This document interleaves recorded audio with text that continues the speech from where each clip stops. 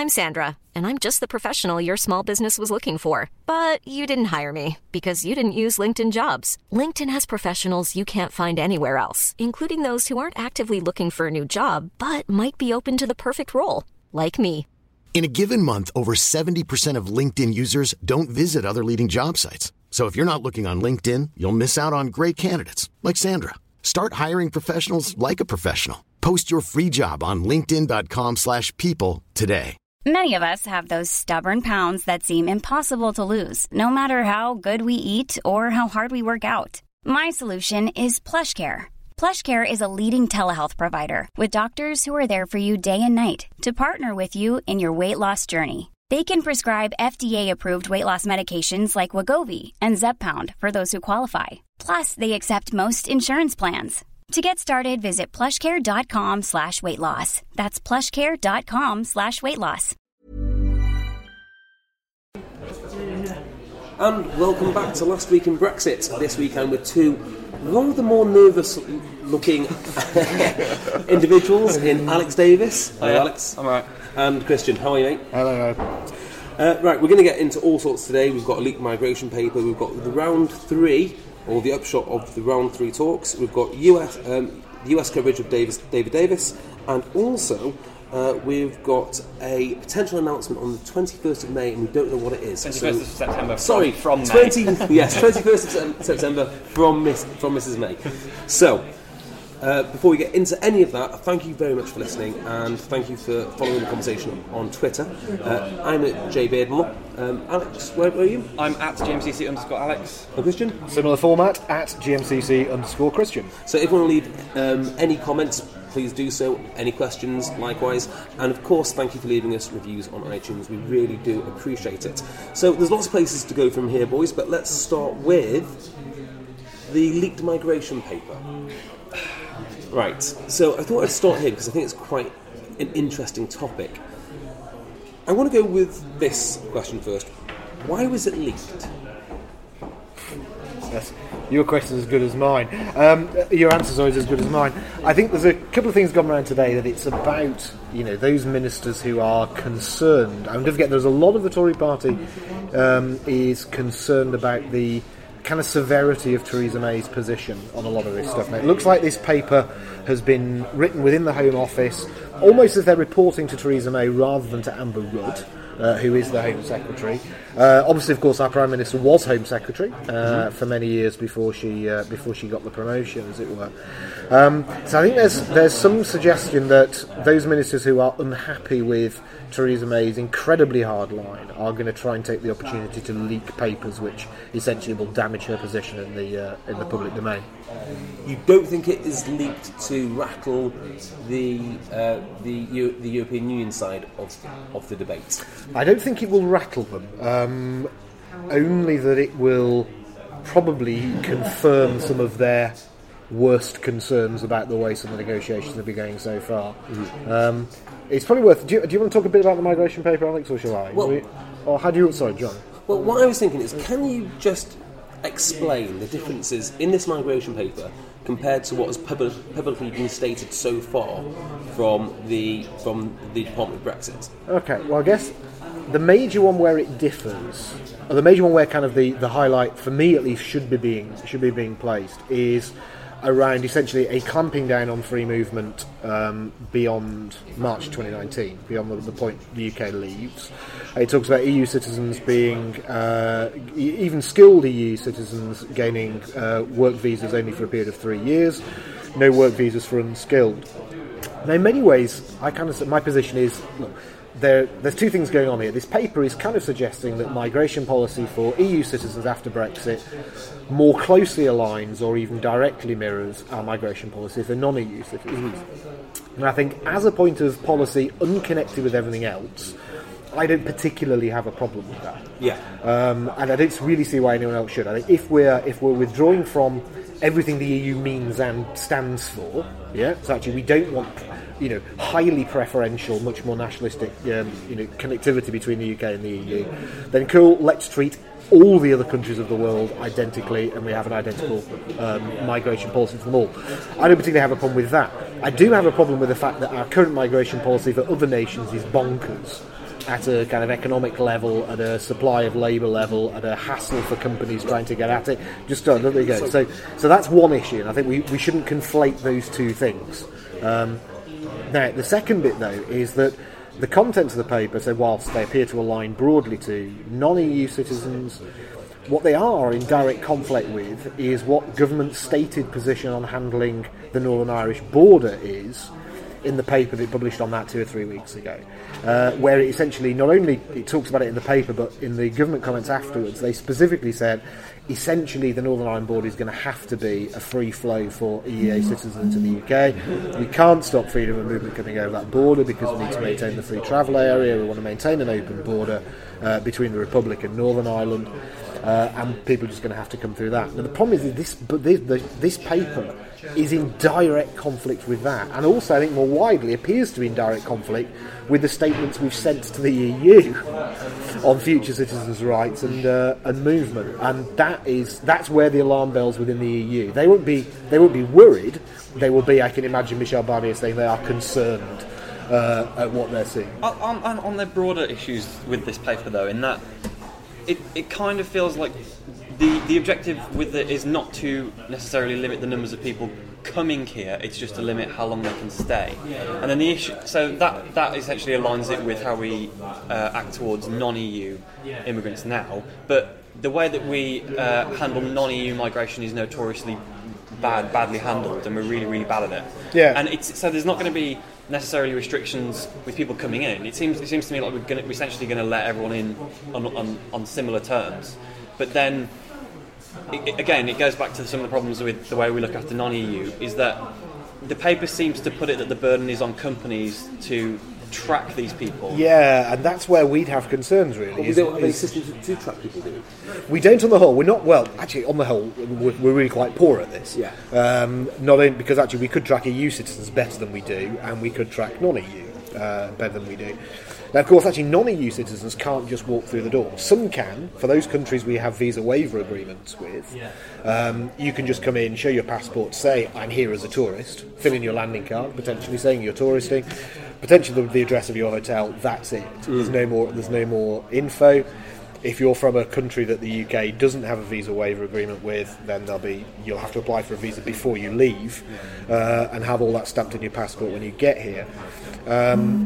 So there are some additional hurdles for non-EU citizens already, but we are worried, and I think anyone who has a business or is vaguely interested in business should be concerned that essentially the role of policing legal migration into the UK, the burden of that starts to fall on individual companies and landlords, because we've seen this historically already, that landlords now have to do citizenship checks, and it does or right to reside checks. It does throw up some kind of unsavoury scenes as well. I mean, is it Gourmet Burger Kitchen that had to round up a load of people, which it really isn't its responsibility. And I think it's a really good example, actually, of government loading up jobs it should be doing onto business. Yeah, absolutely. And so we would be against whatever the paper was saying in that sense, kind of regardless of anything else, really. I think it's unfair to kind of put that burden on there. It also seems heavily reliant, much like the customs paper and the Irish border paper, on new technologies which we don't necessarily know can handle it. So there are mentions of things like biometric scanning, and it kind of seems like what they're going to do is essentially set up an ID card system, and it's just I think why this paper doesn't have much value is that it kind of sets out the immigration system for where we might want to be, but it certainly doesn't necessarily handle how we get there or the systems that need to be in place to handle it. And I mean, more widely with Brexit, we don't know what the transition period is going to look like. The things that we've asked for around customs and essentially what we're going to ask for around trade is that we'll come out the single market, but essentially everything remains as close to the status quo as possible. But then also this paper is setting out that during the transition period we'll be able to restrict immigration in all these new ways, which is something that from the very beginning has been off the table from the EU's point of view. And so it kind of feels a bit valueless to me. It's like, here's what we would do eventually once we can get there, but at the minute it's not clear at all how we get to that point. I think this might spook the EU is the wrong word. It'll have them worried because, of course, we're still in, we'll talk about the latest negotiations later, but of course we're still in the process of negotiating citizens' rights. Yeah. We're not there yet. We've had the updated grid this week, not only updated from the Commission, the European Commission and the UK government's point of view in terms of where their positions are, but also the European Parliament, because the European Parliament has spun up a migration advisory committee, essentially, to look at all of this. They've now brought back their comments on the negotiations so far. Some of those boxes on that citizens' rights sheet are now green, so both the UK and the EU agree, and the European Parliament group agrees too, so that's okay. Some of them are still yellow, some are still red. Now, one of the areas that's either yellow or red, I can't remember which now, is precisely over some of the things that this migration paper talks about. Yeah. And what we have in that is not only currently a pretty immovable position from the European Commission side about what it wants to see. We now also have some written narrative from the European Parliament group looking at this, which says, in blunt terms, this is something we'll go to the wall for. This is an absolute non-negotiable as far as the EU is concerned about access rights for work that citizens who are not only resident in the UK, EU citizens that are resident in the UK at Brexit Day, but EU citizens who have ever been resident in the UK, yes, even if they are not currently, and their spouses and their dependents. Now, of course, essentially, this paper that we've just seen cuts across all of that. Now, for something like this to fall into the public domain at a point when this is not yet agreed, I think there's going to be some real challenges in those negotiations now, because what does the European Commission believe? Does it believe the paper that's not been leaked, or does it believe what we're actually putting on the table during those negotiations? It's worth pointing out that the paper is a draft, and that it potentially was meant to be going through multiple revisions before it was given out to the public. And all multiple sorts of revisions like to change its entire meaning. Not necessarily, but yeah. It feels to me like one of those things which was drafted up and then was handed around to get people's opinions on it, and I don't think it was ever intended to be made public.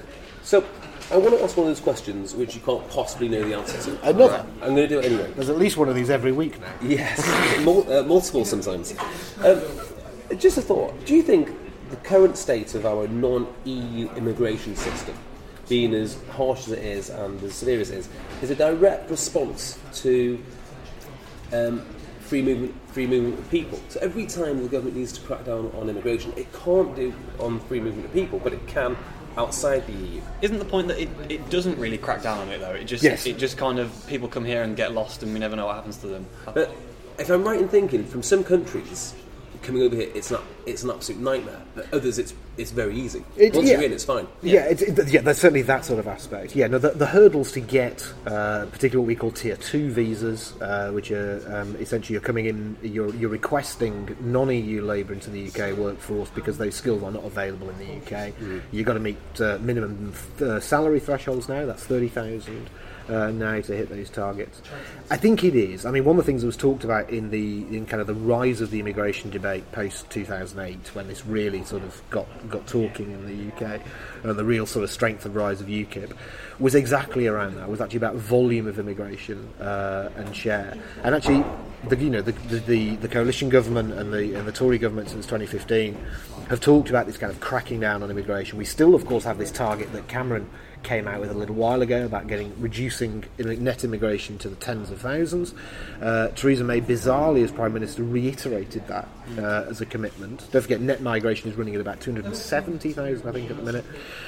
It was over 300,000 a year ago. And it's all been about how do you reduce this. But the point is, we've been able to... if you wanted to get net migration down to 100,000... well, if you want to do it today, actually you do it very simply. You just stop all migration from outside the EU. You could clamp that system down much more. But the complaints from companies, from our point of view, about accessing non-EU labour is not about getting the volume of numbers in, but about the sheer process that you have to go through to get them in. So most firms will say, actually, I tend to be able to access the people I need through this system. It's just so expensive and so bureaucratically complex. And certainly as those salary limits lift, you have all sorts of odd effects about sectors who are still desperate for skills but can't get them because... Yeah, exactly, which is low paid. And the interesting one we've been exploring today for another reason as well, but actually that salary threshold has a geographic impact in the UK. You're much more likely to find salaries over 30,000 in London and the South East than you are up here in the North. So actually, essentially putting a slab salary minimum in allows firms in London and the South East to access international labour more easily than firms outside London and the South East where wage rates are lower because the cost of living is lower. That's very interesting, actually. It's just the broad issue with it is that the government seems to be trying to engineer future immigration policy based on some kind of prediction on what the labour market needs rather than letting the free market sort it out, and it just tends to never really work. No, exactly. Planned economies and all that. Yeah. I mean, a critic would say, with net migration at 300,000 a year, isn't that every 2 years a city the size of Manchester having to be found? Yep, that's exactly it. Which is quite a lot. It's big population growth. It's a lot of population growth, and it's actually the thing that's really been driving the UK economy for. I mean, certainly post-recession. Yeah.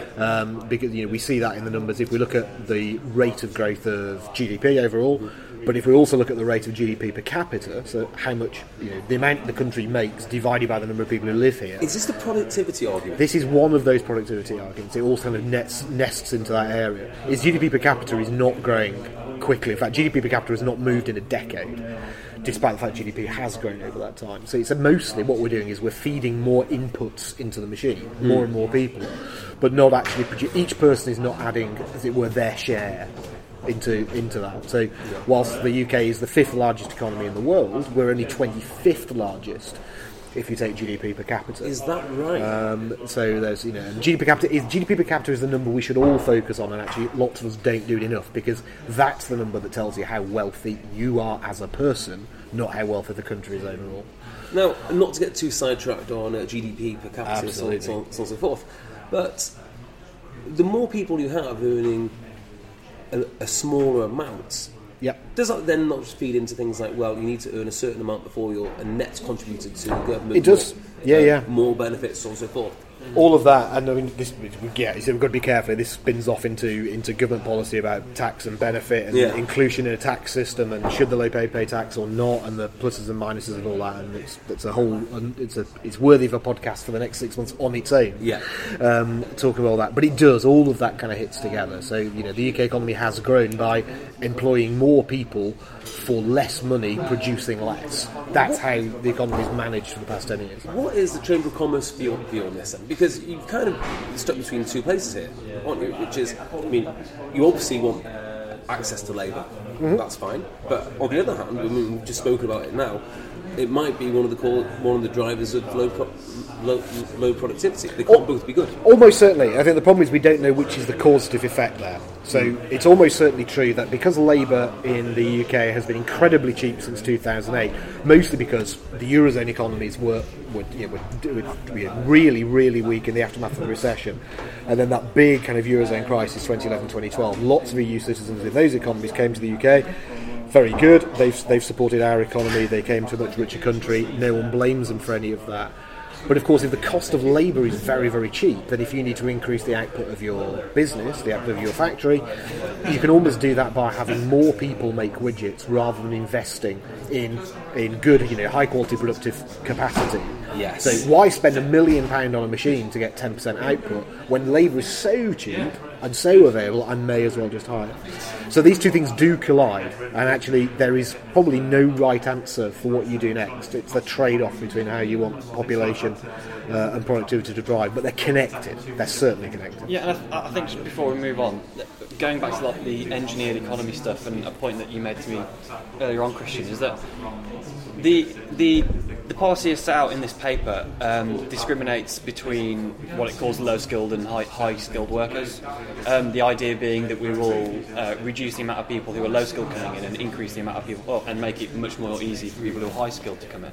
And it feels like if you don't give it much thought, that's the way around that it should be. But is that necessarily right? I mean, and that comes up with the argument that immigration supposedly lowers marginal wage rates, you know, and then you'll get people saying, you know, well, they come over and take our jobs, and then someone else will say, well, they actually take all the rubbish jobs that no one wants anyway. And is it really what we want to be letting immigrants come in to take only high-skilled jobs and leaving all the low-skilled jobs only for British people? Yeah, I mean, it sounds like a rather hollow victory that we all become cleaners. Yeah, it's just a bit of a weird one. Yeah, it's an interesting. I think it's a really interesting one. It's just like a dynamic to the whole thing, which I don't necessarily think people pick up on. Yeah. Well, we successfully avoided not going into migration policy there. So well done, chaps. Right, let's move swiftly onwards. Give me your reaction to the end of the round 3 negotiations, and in particular, I'd like to talk about the format of these press conferences, which I find rather bizarre. Yeah. Go with round 3 first, and then we'll come back to my more trivial point later.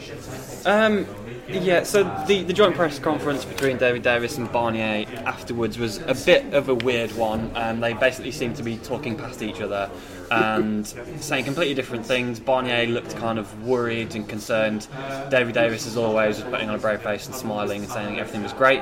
Barnier said essentially that there was no substantive progress on the immediate issues, the things which they're constantly asking us to talk about. David Davis pointed out a few other areas where he said that where there was some progress, but basically it seems like the conclusion from both sides was completely different. And then it kind of feels like we're at a stalemate, as I said that we would be. I predicted that we would be. And then the reaction that we got from people on all sides was just kind of just unbearable. With Liam Fox saying that they were blackmailing us, and the whole thing just kind of... They are blackmailing us. I mean, I didn't mean that in a negative way. That's basically what you do in negotiations. You give me something, and in return, I do give you something back, or I don't give you something back. That is what negotiation is. It is what negotiation is, but I don't see it that way, and I don't see that we hold the strongest cards, to the extent that maybe some of the people in government think that we do.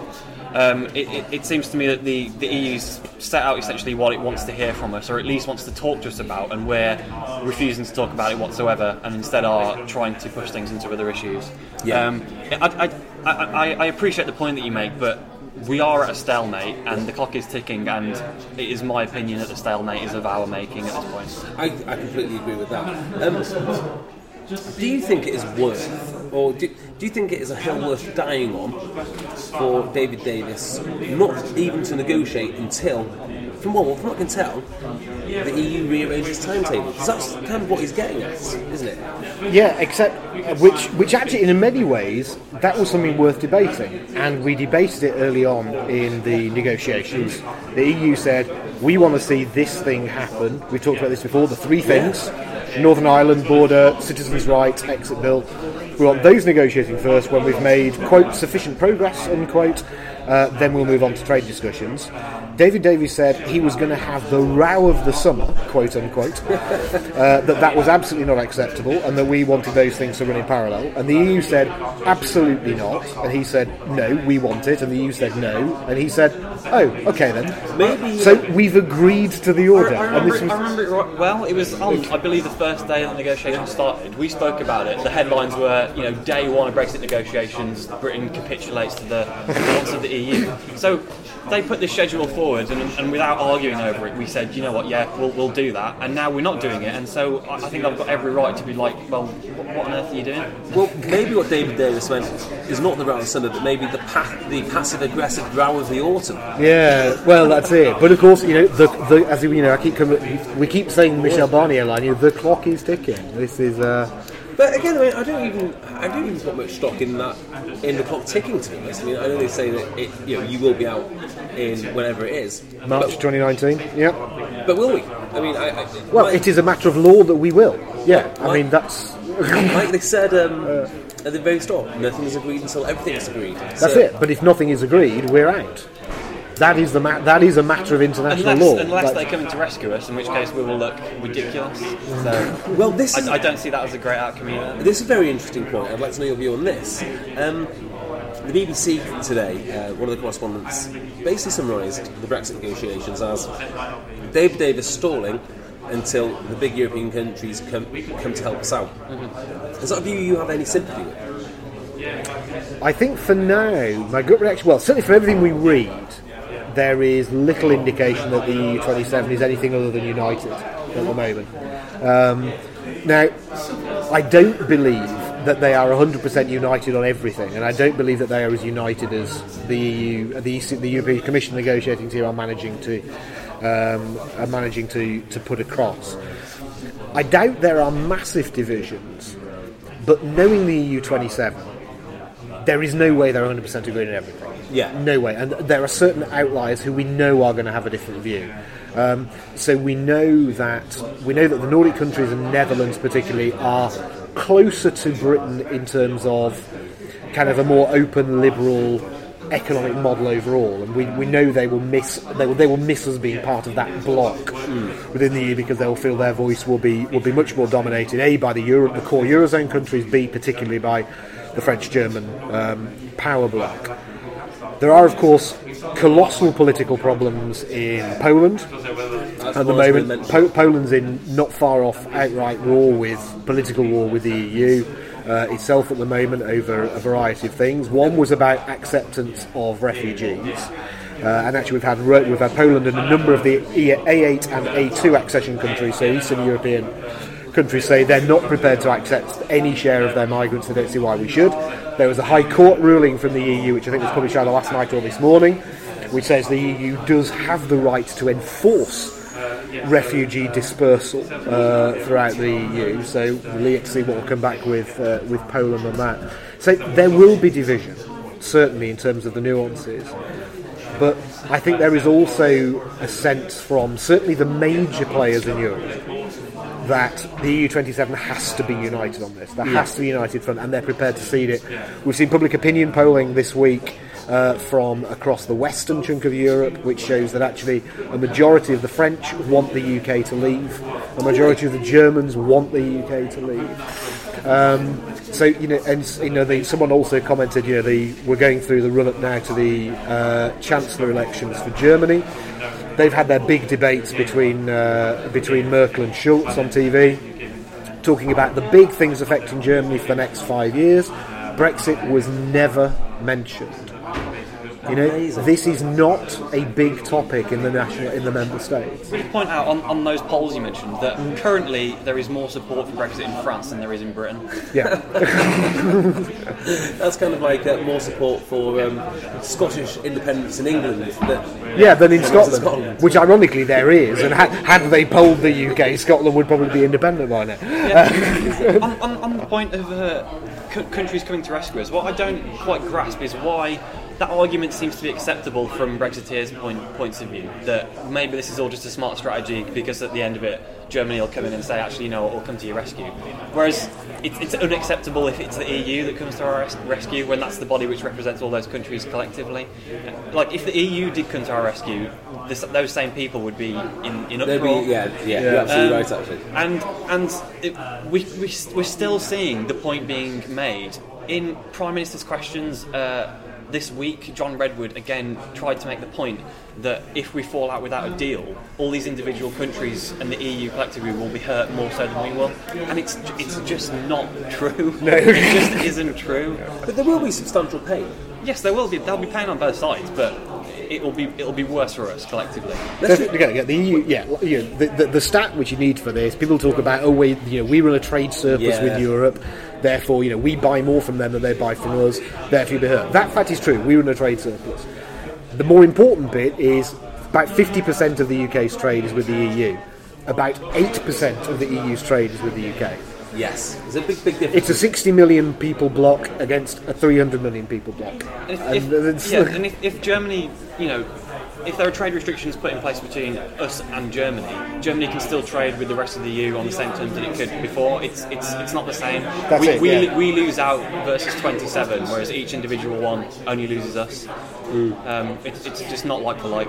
But we'll have to see how this develops. I mean, I think in particular interest is the Poland situation, because some of the language, if you think the diplomatic language in Brexit is a little bit off. The diplomatic language between Poland and the EU at the moment is almost unprecedented. It's incredible. It's getting very little coverage in the UK press. Yeah. Actually, I mean, it's one of the things that's fascinated me, and I think it sits at the heart of the big Brexit thing generally, is actually the UK media has never paid any attention to mainland European politics. It pays attention to Brussels, and everything that comes from Brussels is evil. But it is clueless, absolutely clueless about European politics. You know, I guarantee we will see possibly first story, possibly second story on the Chancellorship of Germany and those elections the day before and the day after, and it'll vanish. No one in the UK on the whole knows that Macron is currently polling as one of the least popular presidents in French history. That he's fallen apart. We've got the vision. The only vision we've got is the snap we got of the day after him winning. Yeah. We've not heard any of the narrative since then. Abseiling on to Le Terrible when he was doing all right. Yeah, absolutely. And so we're clueless about it. And once you bring Poland in, I mean, how many English people can talk about Polish politics confidently? Well, just to highlight my ignorance on the subject, when is the German elections? It is. We're in just a few weeks away now. I've not got an exact date off the top of my head, but it is either this month or early October. I think it's early October. Yeah, we're in the final stretch now. Because as pro-Europeans go, Martin Schulz is up there. Oh, absolutely. Yeah, I mean, he's been one of the founding fathers in many ways, sort of guiding some of that stuff through decades ago. So very, very strong pro-European, absolutely. But I mean, as is Merkel herself, of course. So they'll get a pro-European leader either way because there's nothing else on the table. Well, whereas the UK press take no interest in European politics, the US have taken some interest in UK politics. David Davis was, I don't think he was physically over there, but he was certainly commenting in the US press. No, he was there. So where does he find the time in his 3-day week to do this? It's a good question. Is the thing, isn't it? When negotiations actually happen, he essentially flies over there for the opening hour. And then goes off and does all other sorts of stuff, and then flies back to the conference at the end. So he flew over to Brussels to start the negotiations, and then flew to America. But yes, the point that we want to talk about is, whilst over in America, he essentially tore apart the government's position paper on customs, and it was reported in the Times on Saturday, but we're kind of both surprised that it didn't hit the headlines elsewhere. It seems to have flown totally under the radar. He said that the two proposals put forward for future customs arrangements were just blue sky thinking and essentially are not serviceable. And then he basically also admitted that there's no solution to the Irish border problem except for a hard border. Two rather large statements. You would have thought there were quite big developments coming out of the voice of David Davis, yeah. But no, I completely missed this story until Christian mentioned it on Monday, and I haven't seen it reported anywhere else. No, me neither. It's very odd. Yes, talking to an audience of American business people, Mr. Davis said, quote, "It was a blue sky idea, it being the technological solution to the Irish border issue." Continued quote, "I think the most likely outcome is the practical one, and vast amounts of work are going into that." And what he means by practical one, I don't know. But for the guy who's in charge of all this to essentially say the papers we sent to the EU we don't think will work, is an interesting way to handle a major negotiation. Was he... Okay, so there have been examples of politicians speaking to crowds in the past, and they didn't realise they were being recorded. For instance, Mitt Romney talking about 40% of people don't pay any tax. Mm-hmm. Was this that kind of situation, or were the cameras involved? Or, I mean, what format was he talking to people? I don't know. All we've got. I'm literally spoiling from the Times article. This is the only place I've seen it reported. Is talking to an audience of American business people. I believe he was at British Chambers of Commerce in America, or the USA Chamber of Commerce. Yes, it was. Yes, his appearance at the US Chamber of Commerce. Yeah. Yeah, absolutely. So, public meeting, I guess. A room filled with diplomats and business people. Yeah. Again, the weird thing about this is that I feel like if someone on the EU side had come out and said exactly those things, everyone, the Daily Express would be going mad about it. But because David Davis said it, it just totally flew under the radar. Yeah. You thought someone would pick that up. But... Yeah, it is odd. So I mean, many congratulations to Oliver Wright and Boateng from the Times. I think really for getting that story. Shame said it's not been picked up more widely. Now, before we started this podcast, you, Christian, mentioned something really interesting about businesses and budgeting. I'd just like you to reiterate that, because at the moment, all the news seems to be relatively positive. I mean, the markets are doing well. I think the purchasing managers index was up. But you think, with everyone getting back to work, we might see some developments in the business community. Yeah, and this kind of goes back to, I guess, some of the I'll say confidential discussions we've had with some businesses since the Brexit vote last year. And of course, they're all, they're starting to look at. Certainly most of the big companies for whom cross-border trade in goods or the movement of people around Europe is critically important, have already evaluated all of their options. They know what they might need to do depending on a number of different scenarios that have been tested as to what the deal comes out. The big challenge for a lot of them, and they've spoken to us about this, is actually when do you start to do something? And it's a question, of course, not surprised that when I'm in conversations with government or the Bank of England or Treasury, they ask, what's the kind of gut feel on the ground from companies about, what they're doing with investment, what their longer-term plans might be. And really, up until now, our views have been, well, look, for now, they're not particularly looking at pausing anything, because actually, if everything is smooth, if we negotiate a very, very soft, smooth Brexit, then actually there's no reason for them to do much. Financial services firms are in a slightly different position because it's almost impossible to imagine a world of financial passporting the way it is now. That's almost unlikely to happen. So they have, and we've seen that. Lloyd's of London have opened a Brussels office. Others are opening other offices within the EU just to cover their backs on that. So mostly they've been saying we're not particularly pausing investment because we need to try and see more from the government position about where it'll be. Now, the problem is we're now over a year on from the Brexit referendum, and we don't know any more. And this has been brought to mind for a couple of articles recently, and a couple of company directors who've chatted to me. So the problem is now we get back to work, September, everyone starts to come in. There's a big task on the whiteboards in most FD's offices now around the UK, which is over the next 2 to 3 months you need to start preparing your draft financial plans for next financial year. And working out what those budgets will be. Most of those companies will be finalising those budgets for board sign-off probably in February of 2018.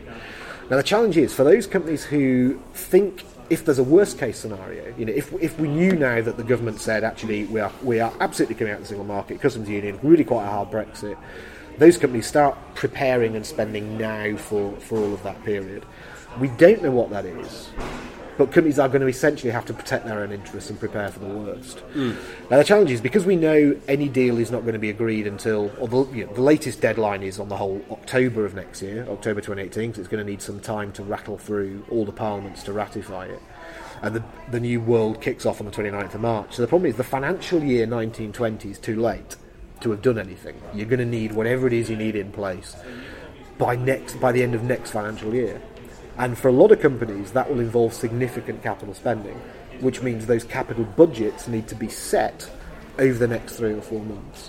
And so this is, for us, has been this focus about, why the European Commission has, of course, talked about this August deadline. So the October deadline, it would like to say that sufficient progress has been made, hopefully, in October. If it can't do in October, it'll go into December before we can move on. So actually now, the likelihood of us knowing what kind of shape that agreement is going to look like in January of next year is pretty small. Yeah. So for us, actually, companies we suspect now are going to start saying, actually, we need to start allocating capital budgets next year to make ready for the worst case scenario. So capital budgets are going to have to be set. Now, they may not be drawn upon if actually it becomes clear by middle of summer next year. This is kind of a lose-lose, isn't it? You're either not going to spend it and keep it in reserve, or if they want to spend it, they're not spending it here.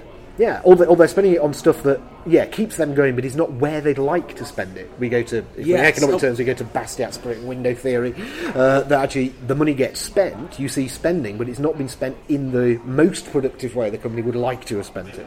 So actually, instead of saying we'd like to, refresh all our manufacturing equipment in Britain, what you say is we need to refresh all of our customs procedures, we need to build a new offshore depot in Calais, all that kind of stuff that we wouldn't have spent in another ideal world, and that money would have gone into something else. So, one of the things I've seen from British Chambers of Commerce and other business groups in the last couple of days is talking exactly about this, that whilst government is looking at the EU deadlines of October and December, business here has its own deadlines, that if we can't see clarity, they're going to have to start preparing for worst case. Right, okay, so here's an interesting one then. As a Chamber of Commerce, when you guys are talking to business out there, are you giving some sort of guiding principles saying, well, you need to be seeing this amount of progress And if not, you guys need to be thinking of doing something. We'd never go into that much detail because companies look after their own affairs and they know their own business is better than we ever will. Yeah. But certainly there is that sense of, we do go and talk to them and say, look, have you've considered a number of options, I hope, and actually you can still go into companies and you find the answer is no, they haven't yet. In which case the general advice is, get the board together and go and seriously think about this. But we do things like, have you actually considered the worst case scenario? So lots have done scenario planning for, broadly the same, outside the customs union, harder access to labour, some form of customs delays, small customs delays and paperwork. We're saying, actually, have you sense checked what your business would need to do in hard Brexit, in no deal? Right. And actually what we do find is, with the very few exception of the very, very largest global companies, most haven't. And they are not aware of what might need to be in place in less than 2 years. Right, so I've got two questions on the back of this then. One, how many companies are coming to the Chamber of Commerce, or not even just the Chamber of Commerce, how many companies are seeking out this information on Brexit? And the second question is, when board sits together, say if I'm a board a board responsible for making I don't know, tin cans or something, where on earth are they summoning their expertise about customs procedures and that kind of thing? How are they making these decisions? Sure. Well, I think for a lot of the big firms who do the cross-border stuff, they've got some of those experts in house. Yeah. So any global trading company that does lots of that stuff will have its own customs department. It will have its own customs checking procedures. I think there are still challenges in kind of broadening their mind as to sometimes the slightly esoteric things you might need to think about. So people have said, spoke to some firms who regularly export around the globe, so they understand both EU trade and non-EU trade, and the differences you need, the different things you have to hit for those. But then thinking, well, okay, so EU trade, the worst case scenario is I just need to do all the shitty documentation I have to do for the rest of the world for the EU. Fine, I scale up my customs department, but basically that's it. It's like, yeah, but outside the customs union, you might have rules of origin requirements to benefit from that trade deal. So you might need to prove where all of your stuff comes from. Oh yeah, we can do that. So yeah, you can. Can your suppliers? I see. So is all of your upstream supply chain ready to be able to handle your needs for exporting? Because essentially, even a big global company like Airbus in the Northwest, in its supply chain there will be really, really small SMEs who specialise in doing one thing of a plane really, really well. Yeah. And it'll be a very, very small company. And the question is actually, is that company ready to prove all of the rules of origins on all of its sourcing parts? Because if they can't pass them through to you, Airbus, for example, you haven't got the documentation you need to access preferential trade agreements with anyone else. I assume then there's a big auditing process by these companies now. That's it. I mean, you don't want to kind of do all the work for worst case scenario, because it's potentially a huge amount of work for a very low chance outcome. But a low chance outcome is not a zero chance outcome. No. And that's the bit. So, do we think we'll get some form of continuity in some way? Yep, probably, almost certainly. Does that require preferential trade? Is that within the customs union? Is that access to the preferential trade agreements the EU has in other countries? Can we surf on the back of some of those things for the other 160 countries? It's those questions. So potentially a UK company exporting to Brazil, even though might be affected because it no longer has access to the preferential agreements that the EU has. I think this is reflective of one of the most dangerous things about the whole no deal argument for me, is that a lot of the people, and in particular the MPs who argue that a no deal scenario would be okay and that we'd get through it, aren't really thinking about no deal, because what they see happening is that we get to crunch time and that the talks will be extended and some deal will happen quickly and countries might come to our rescue and blah blah blah, and so some form of continuity will be put in place. So actually they're not saying that no deal is better than a bad deal, because they're saying their imagined deal is better than the deal that we're going to negotiate. They're saying as soon as the threat of no deal becomes real, that something will happen, and so we'll never actually have to experience no deal. The problem is, as Christian was just explaining, with supply chains and stuff like that being so integrated, much more than regular people would ever imagine, is that the second that we trip over that line and any of that continuity ends, and we get anywhere even close to a true no deal, those supply chains will break down. And once that happens, rebuilding them might simply just never happen. As soon as those suppliers start switching and start not accepting our goods and things like that, getting them back is going to be a massive, massive job. Because and there was a survey in Germany, survey in Germany recently, I think, through the German Chamber of Commerce, which showed about, I think 53% of German companies are already sourcing non-UK suppliers.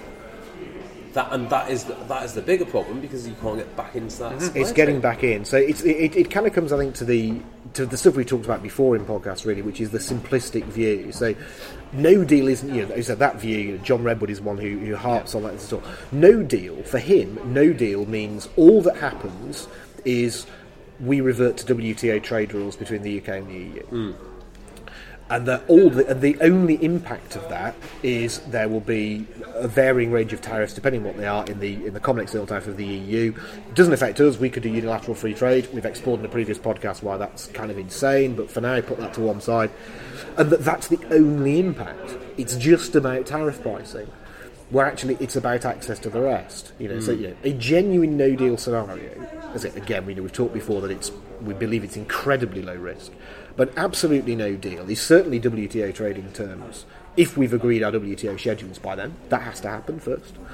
That happens. But it is also that the 52 free trade agreements around the world that the EU has, we now fall to the common external tariffs of those third countries. Now, tariffs globally are, it's correct when people say, globally tariffs are low and broadly irrelevant in modern trade. The WTO has been hammering those down. But not all countries have moved at different speeds in tariff reduction. So actually, the CET, the common external tariff of the EU, is pretty low. It's one of the world's lowest. We have it has trade agreements with other countries whose external tariffs are nowhere near as low as the EU's. But all of a sudden, those then become the tariffs that we are trading with those 53 countries on. So it's not that the EU's external tariff gets applied to Mexico. It's that the Mexico's external tariff gets applied, right, for UK imports into Mexico. But then there are all the other preferential trade not preferential trade deals, customs exchange agreements and things between the EU and other third countries. All of those break down. And I think a lot of the Brexiters that I've spoken to have sort of said, well, it didn't used to be like this. Why can't we survive outside? And the line for us has always been, well, we can survive outside, but you need to understand the world has changed dramatically since 1970. What the EU has allowed to happen, and I can't remember in whose blog I read this, and sorry for not being able to credit them. They described it very beautifully, saying essentially because of the single market, the nature of the single market is you don't have companies. The UK doesn't make something. It doesn't source its imports, make something and pass it out. It's part of a Europe-wide supply chain. So what you have crossing that border between the EU and the EU27 and the UK is it's basically like it's one factory floor. So actually, what you're not saying this company in the UK can no longer send its goods to the EU. Of course it can. But actually the point is its manufacturing process, the actual product line, is split across multiple countries. And it's that bit that you risk disrupting. Now don't forget, if you talk to Nissan up in Sunderland for their deliveries, everything works on just-in-time delivery. The average time that products arrive at their factory before they are put into a car is 2 hours. Right. That they keep 2 hours of stock. That is common across all EU supply chains, because just-in-time delivery and logistics has moved on. With no customs checks, it's not a problem, and you save a fortune on warehousing. Wow. That is the stuff that's at risk from no deal. The tariff bit is not the big diversion here. That's quite an incredible statistic. That's completely blown my mind. You came into this one being quite optimistic, didn't you? I would just remind you of this. Last week, I think we unanimously agreed it's never going to happen anyway. So I wouldn't get too carried away with it just yet. Last thing for you both. I think at the top of the show I said Mrs. September is going to announce something on the 21st of May. I meant Mrs. May is going to announce something on the 21st of September, but we don't know what it is. This has come from my personal favourite European politician, Guy Verhofstadt. Verhofstadt. Yeah. Verhofstadt. Who would like to guess what this secret announcement might be? So this, I'm not sure if he was meant to say this, but everyone knows about it now anyway. He said that Theresa May is going to make an important intervention into the Brexit process on September the 21st. We have no confirmation that that's the actual date. The reason why we think maybe it might not be that date is that it would push the negotiations back, because the fourth round is proposed to happen then. So it would something would have to happen. They'd have to be pushed back by a week, is what we think. It's only a couple of weeks as well before the Tory Party conference. So we're thinking that this is going to be some kind of big announcement. That's what it's rumoured to be anyway. And there are a number of possibilities. First of all, people were suggesting that this is going to be some kind of announcement around the divorce bill, potentially our kind of opening bid, or at least putting our hand out to say, we want to talk about this more seriously. I think we find that to be a bit of a weird suggestion, because why would you do that in the kind of speech in a press conference rather than in the negotiations where we're meant to be talking about that thing? It just strikes me as a bit of an odd strategy. So the more likely thing, which I expect to happen, is that, and we've seen it rumoured that this is something Theresa May wants, is that she will ask for essentially rolling negotiations, or certainly for negotiations to happen more frequently than, once a month for 3 days, because progress has been frustratingly slow. At some point it's expected that they will go to twice a month, but apparently Theresa May is much more in favour of essentially negotiations being rolling and on an ongoing basis, which would make sense, and I don't think is a particularly difficult thing for us to ask for. It would seem to make sense given the progress. So I hope that that's what it is. The only other thing which I almost feel like I shouldn't mention because it's so scary to me is that apparently some journalists in Brussels have the opinion that what is going to be said on the 21st is essentially another reiteration of our no-deal favourings, and that it's all being considered, and we're making preparations to walk away if you don't give us what we want.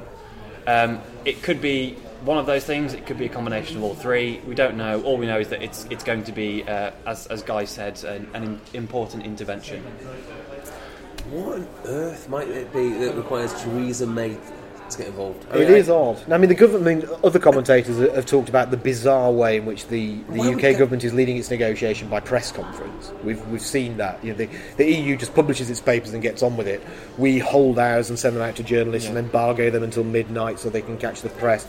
There's definitely a press-led strategy from the Tory party behind the negotiations anyway. But to kind of be, setting up dates that far ahead, we're still 3 weeks away. Why on earth does Guy Verhofstadt know about it? Well, don't forget he's the lead Brexit person for the European Parliament, and presumably, so he does have an official role. If he knows about it, he also knows the content of it. Well, he doesn't necessarily. He may the knowledge may only be that she wants to do an intervention, and they've sent the date over because it'll affect the negotiation period, but. I don't know. We've got to be careful not to stoke too much gossip around these things. It could be nothing really. Exactly. It could just be something meaningless. Speak for yourself. I'm going to go for European referendum number 2, or general election number 3. Referendum on EEA after membership. Yeah, that would be a great intervention. I'd be very pleased if we got there. Oh, as if the electorate could work that out. Yeah. Well, let's wait and see. Let's wrap this up. But before we do, what's going on in the Chamber of Commerce this week? It is all guns blazing at the minute. For sitting on our desk for the Construction Summit North next week. So next Wednesday and Thursday, joint between Greater Manchester Chamber and the University of Salford. 2 full days, all looking at the future opportunities for the sector, challenges, skills, Brexit, devolution, housing, all of that thrown in. There are still tickets available, so if you're interested, our website is the place to go. And last thing, just you mentioned before. A couple of weeks before the Tory Party conference. That's in Manchester. It is indeed. It's only about 3 weeks away now. Will you be doing anything there? My diary is pretty much full already with stuff. I think I'm talking about 6 events on the Monday and 2 on the Tuesday. More will almost certainly come in. Alex will almost certainly end up doing some of the ones I can't do. There's lots going on there. It's here from Sunday. If Sunday's the 2nd, I think, off the top of my head. It's Sunday the 1st of October through to Wednesday the 4th. 2 big days, the Monday and the Tuesday. It's at Manchester Central. Lots of stuff is in the secure zone. If you've not got yourself a pass for that now, I think it is now too late. It's done. It's over. But lots of events happening outside the secure zone. There's at least one happening here at the Chambers of Commerce. Lots around the city. So the Conservative Party website, they've got all the details. They've not yet published the agenda, but I'm at a lot of those events. So turn up to them and you can meet me. Fantastic. And if you are interested in what a Conservative Party conference looks like up in Manchester, I recommend that you come up and have a look, because some of the most spectacular scenes I have ever seen during the last one. And I'll leave it at that. That's any more. I'll leave it at that. You put it very well. All right. I'll see you next week, gents.